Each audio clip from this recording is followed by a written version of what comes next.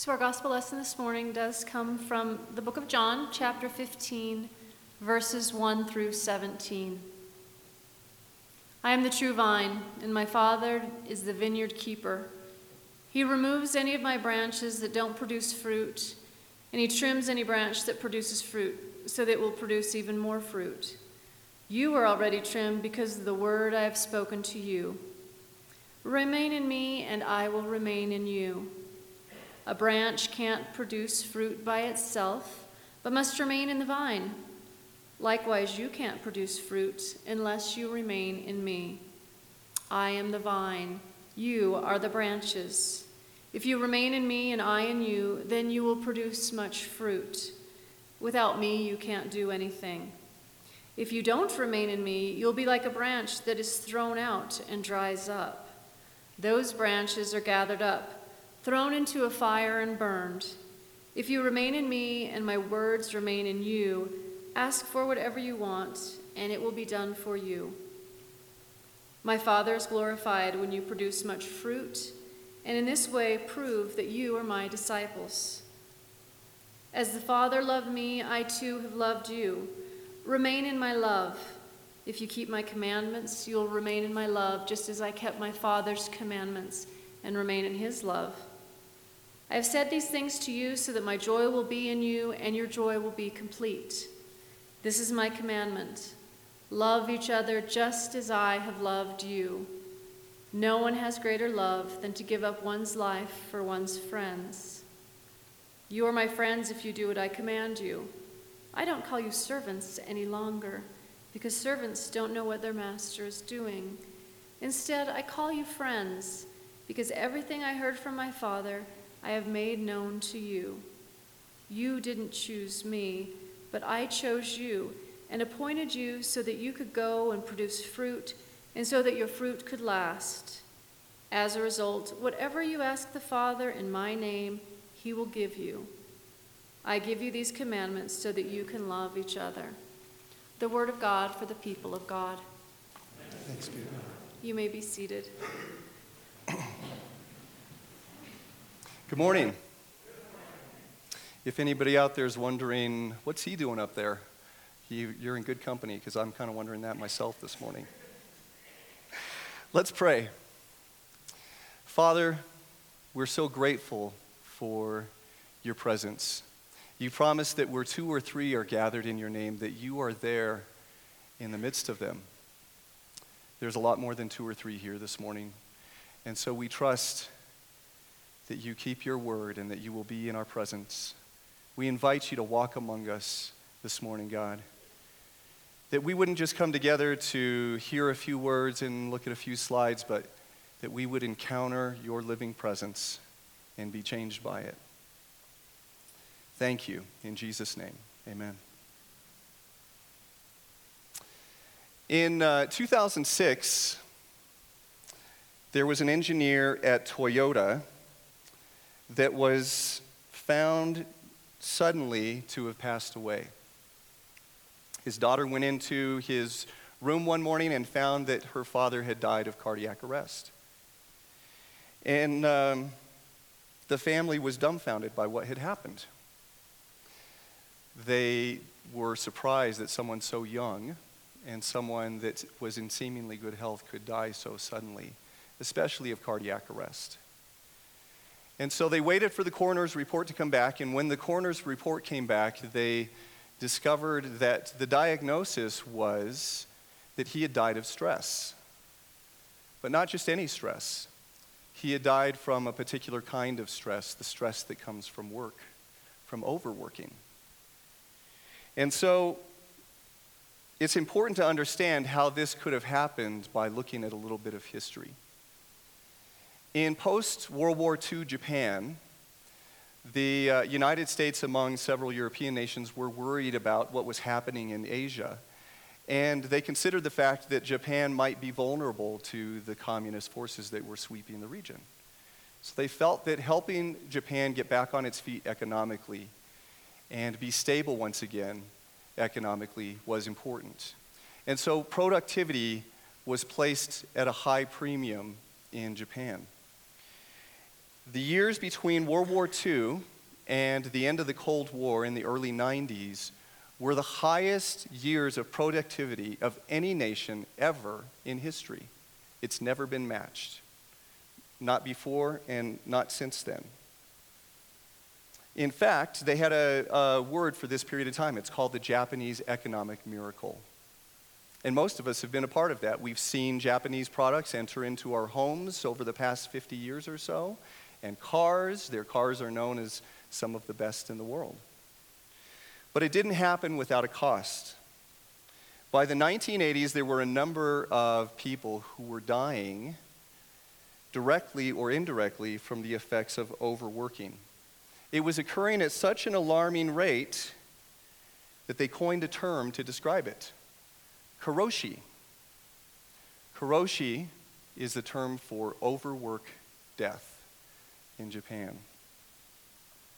The effects have been so pervasive that in the past couple of decades, the government has instituted a number. I think we're missing my slide. I'm going to wait for the slide to catch up for a minute here.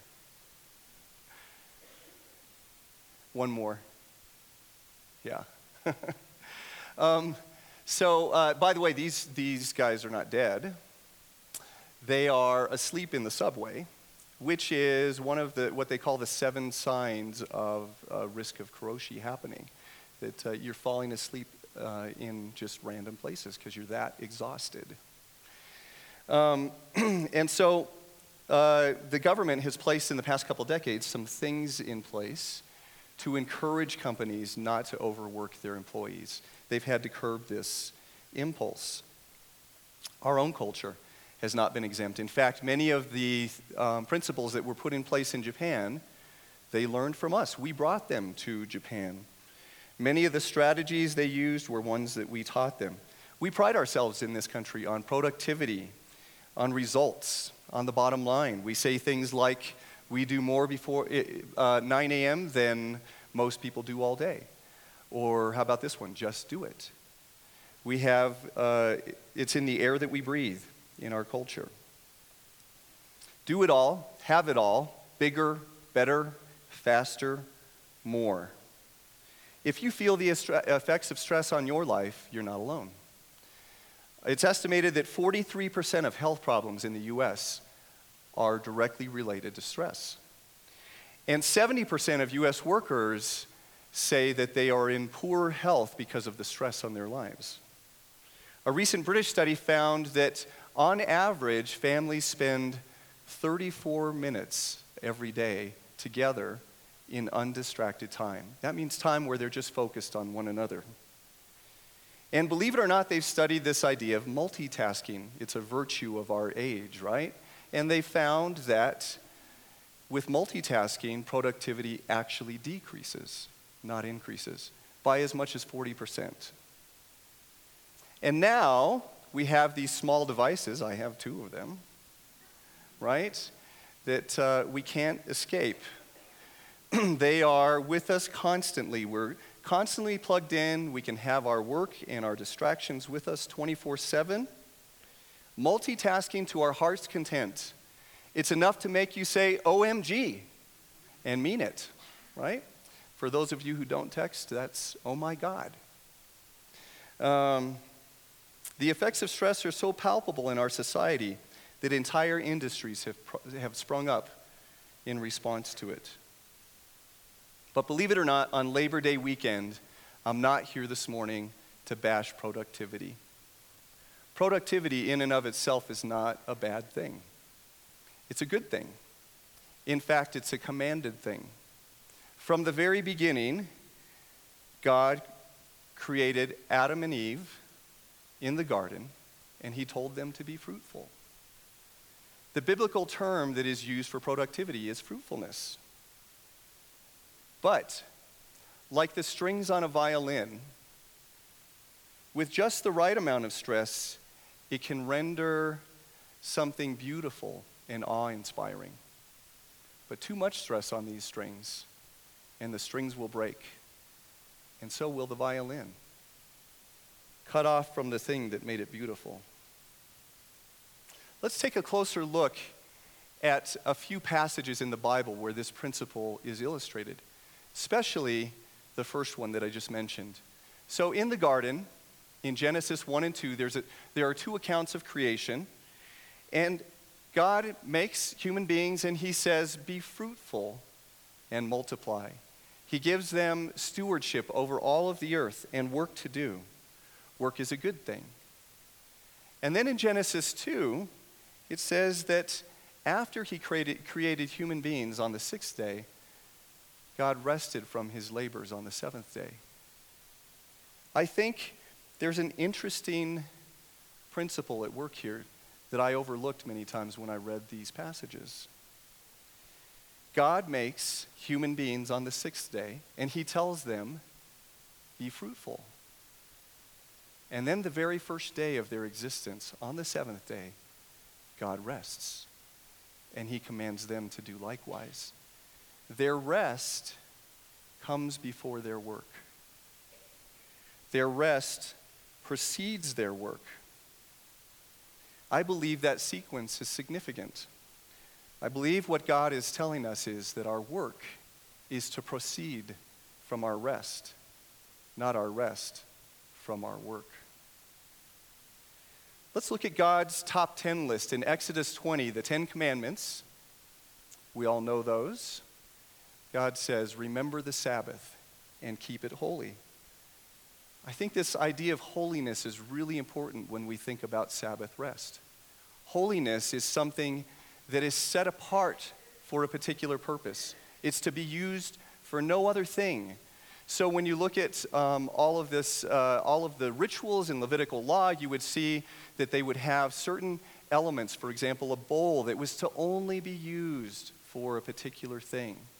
It wasn't a bowl that you would have your kids eating their Cheerios out of on one morning, and then you would be using it for this other purpose. It was set aside for a particular thing. And so when God calls us to be holy, he calls us to be set apart for one particular thing. When he calls the day of rest a holy day, he calls us to set aside that day for one particular thing. We're made to need rest. We're hardwired that way. In fact, the limbic system in our bodies will cleanse the impurities from the activity of our body in every area of our body except one, the human brain. The human brain only regenerates itself, only cleanses the impurities from all of the activity in our brain through sleep and rest. Let's look at a New Testament example of this principle. It's a familiar story. I'm going to read it to you because it's so short. Mary and Martha in Luke 10. While Jesus and his disciples were traveling, Jesus entered a village where a woman named Martha welcomed him as a guest. She had a sister named Mary, who sat at the Lord's feet and listened to his message. By contrast, Martha was preoccupied with getting everything ready for their meal. So Martha came and said, Lord, don't you care that my sister has left me to prepare the table all by myself? Tell her to help me. The Lord said, Martha, Martha, you are worried and distracted by many things. One thing is necessary. Mary has chosen the better part, and it won't be taken from her. The better part. Jesus calls the rest and sitting at his feet the better part. We can see a good example in these two sisters of rest and fruitfulness exemplified. What does it mean to rest in the Bible? It means that we take time to connect with the God who made us. It means that we cease from our activity and our distractions so that we can know our God and his deep love for us. When we rest, we connect with God in ways that restore his image to us, the way he intended us to be. It's kind of like that memory foam. If you've ever been to a mattress store, or maybe some of you have that kind of bed, and you push down on it with your hand, and what happens? The imprint stays there. But over time, that imprint begins to fade, and it rises back to the surface, and it's flat again.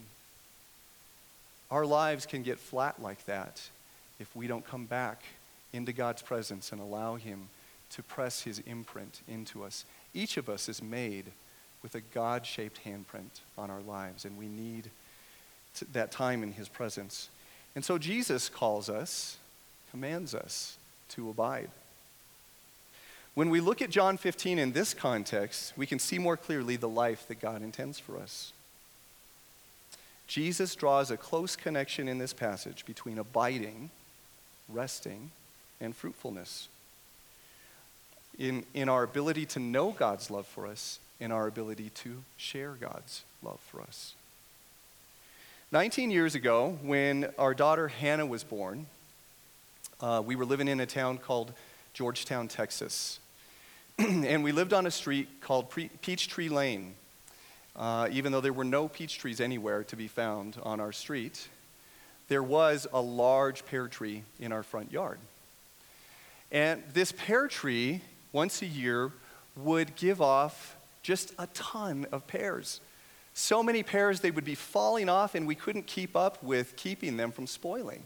We'd give them to whoever would come and visit us or have dinner at our house. We would give them pears. Take some pears with you. And we would collect them in baskets. Sometimes a limb on the tree would get so laden with pears that it would break from the weight and fall on the ground.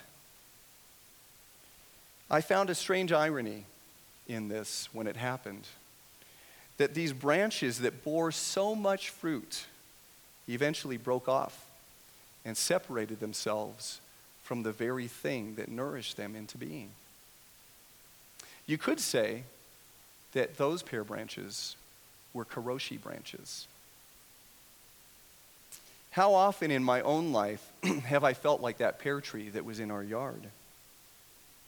Over 8 years ago, after the death of one of my best friends, I began to re-examine my life and my priorities. And my observation, my discovery was that there was a growing disparity in my soul.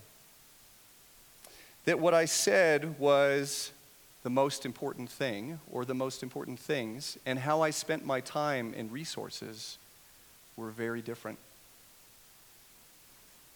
While I was enjoying success in my career in public education, I eventually came to a place where I was getting up in the morning before the kids got out of bed, and I was coming home in the evening after they had already gone to bed. Day after day, week after week, month after month. I was too tired most of the time to pray, and for the first time in my life, my church attendance was becoming sporadic. I didn't have the emotional strength to give my family what they needed, and in fact, sometimes I would even react angrily when they asked for more of my time. So I began to contemplate this dilemma. What did God expect of me? What was I to do? I looked at John 15 for the answer. And what I found was that John 15 describes productivity or fruitfulness in a very different way than the world that I lived in, than the way that I had defined it. It speaks of a process more than a product. It speaks about how we go about our lives and less about an outcome. It speaks more of relationships than efficiency. And it emphasizes who we are being over what we do, doing. If you look at the second half of this passage, there's an interesting juxtaposition that Jesus talks about. Abide in me, abide in me, abide in me. Do you notice in both parts of the passage how many times he repeats this? It must be important. It must be important. It must be something he wants to sink into his disciples. And so in the second part of this passage, in verses 9 through 17, there's a parallel passage, abide in me. So he talks about the fruit and the vine and the branches. And then he goes into your ability to love as you are loved by God, as you are loved by Jesus. He defines fruitfulness in a way that upset the apple cart for me. Fruitfulness is not efficiency. It's not success or achievement or any other related term. It's not bigger. better, faster, more. Fruitfulness is just simply the ability to love others as God has loved us. That's a hard love. Only God can love perfectly. And so without Him teaching me how to love that way, I'm not very good at it. But it is a natural byproduct of our time with Him. So Jesus invites us into this holy transformation to restore His image to us by being in His presence. This happens when we cease our normal activities and stop and listen and get away from our distractions, letting God make us into His image once again. It's a matter of being before doing. We need to become who God wants us to be before we go out into the world and do His will. This ensures that we don't do good things for the wrong reasons, that we don't do good for its own sake, or even for our own sake, but that we do that as a reflection of our relationship with Him and as an act of worship to Him.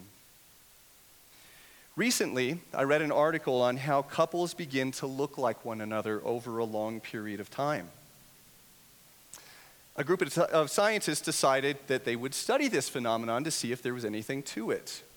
So at the University of Michigan, psychologist Robert Zajonik conducted an experiment to test this phenomenon. He looked at photographs of couples taken when they were first married and then 25 years or more later. The results showed that the couples had grown to look more and more like each other every year. Something I think was particularly interesting about this study is that they found that the happier the couple said they were, the more likely they were to look like one another. I guess if you have a grumpy spouse, you don't want to look like that, so you resist it.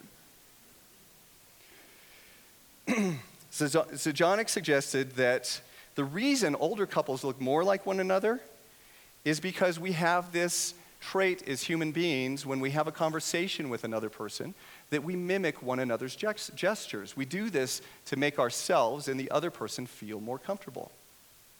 And so if you do this with the same person over a long period of time, it stands to reason that you begin to look a little bit like them. In fact, they actually found that the muscle structure underlying our faces changed in these couples. So that if your partner has a good sense of humor and likes to laugh a lot and has laugh lines, so will you. I will let you judge for yourselves the similarity of this couple. Hopefully, I look a little bit more like her than the other way around. I believe this study has a spiritual application in our lives, and when I saw this, I immediately thought about the connections with my own spiritual life, particularly my prayer life. That when I come to be away with Jesus in a place where I'm all alone with Him, and I look intently into His face, and I spend time in His Word, and I know the depth of His love for me, that I'm changed by that experience a little bit every day until I find myself in a position where I grow in my capacity to love what I once found unlovable, where I find myself with the capacity to forgive what was once unforgivable. I find myself, without trying, just becoming more like Him for the time that I spend with Him.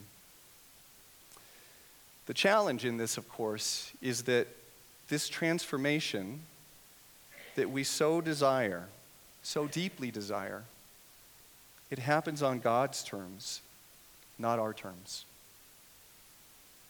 It stands to reason that when the perfect meets the imperfect, when the eternal meets the temporal, when the holy meets the sinful, that something has to give. And when it's God, that means we do the giving, when we do the changing. This is where we get stuck. We want what He has for us, how our hearts long for it, but we want it on our terms. We want a safe God, dare I say, a tame God. We want Him to look more like us at the end of the process, instead of us looking more like Him. God insists on making us holy as he is holy. So we find ourselves at an impasse, and we look for a way to have all of God and keep all of us. But he invites us to cease our striving. It's like the man who goes to a source of water, like a well, and he takes water from that well, one ladleful at a time, and he dips, and he comes home, and he pours, and he dips, and he pours, constantly running back from the source to nourish himself. I think sometimes we're like that man. We go back and forth, dip and pour, one Sunday to the next, one day to the next. And then Jesus comes into our lives and he says, no more dipping and pouring. Stay, remain, abide in me. That's so hard to do, to just sit still. We give up control. We give up our right to ourselves. And so, Jesus invites us to be filled with the Holy Spirit until we're overflowing. So instead of dipping and pouring and having just enough water for ourselves, when we abide in him and we stay in his presence and we remain in him constantly and we become planted in him, he fills us to overflowing until we begin to splash all over the lives around us. Why rest when there is work to be done? Why sit still? Why engage in anything beyond our control? It would seem to be a waste of time. But by that definition, by our definition, Jesus wasted a lot of time. The Bible says that he withdrew regularly from the crowds, from his disciples, from those closest to him, to be with the Father in advance of the day that awaited him. It says that very early in the morning, while it was still dark, before the day began, he got up, left the house, and went off to a solitary place. It doesn't say that he did this one time. It says he did this often. In fact, sometimes he so needed this time with the Father that he would go alone and spend the night on a mountainside praying to the Father. Jesus was fruitful. He worked hard. He was acquainted with success. But he was never, ever disconnected from the Father. If we're going to be faithful followers of Jesus, let us do as he did. Let us rest so that we can know our place in God. Let us spend time with him every day in quiet, in solitude, in silence. Karoshi is a death by working. But this morning, Jesus invites us to another death, a better death. It's a difficult death, but it's a good death. It's worthwhile because it's a death without regret. It's a death without remorse. It's a death that doesn't involve the neglect of others. It's a death to ourselves, that he might live in us. This morning, God invites us to be still, to be quiet, to be alone with him, hourly, weekly, daily, monthly, season by season, year to year. One of the things I love about our church is that they considered the process of following Jesus so important, what we call discipleship, that they decided to create a full-time position just for that. I'm honored every day to serve our church as the director of discipleship. I'm blessed to do the work involved in discipleship in our church. And I want you to know that long after this sermon is over, that I'm available to each of you on an individual basis to help you discover an ancient pathway that leads to rest and stays in God's presence even in the midst of our labor. It's something I've spent a long time learning, and I love sharing with those who are wanting to walk on that same path. So today, I want to invite you to take a real Sabbath. Find some time today to take a Sabbath from your words, from your busyness, from your hurry, from distraction, from fear. Imagine what would happen if we quieted ourselves and looked into the face of Jesus often enough. Over a long enough period of time, days, weeks, months, years. Perhaps if we were truly alone with God, He would nudge us outside of our comfort zone. He might ask us to do the one hard thing that stands between us and Him. Perhaps He'll ask us to do something God-sized. Perhaps forgive the unforgivable or love the unlovable. But mostly, He will whisper to us, "I love you."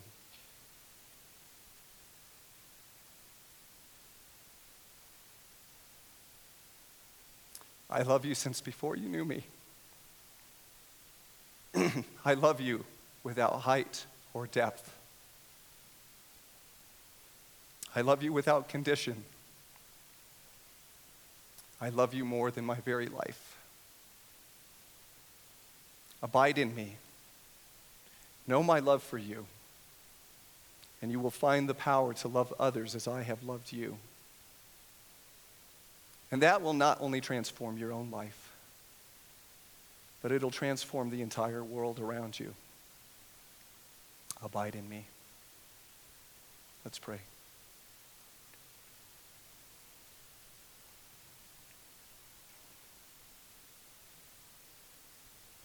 Father, we thank you for the quiet spaces in our world.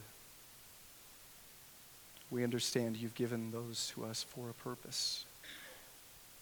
I pray, Lord, that you would help us to find more comfort and safety in the quietness and stillness than fear, than avoidance, than all the reasons why we sometimes don't press into those quiet places.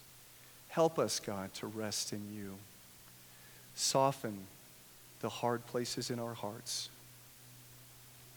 that we might be your people and be a reflection of your love to the world around us. In Jesus' name, I pray.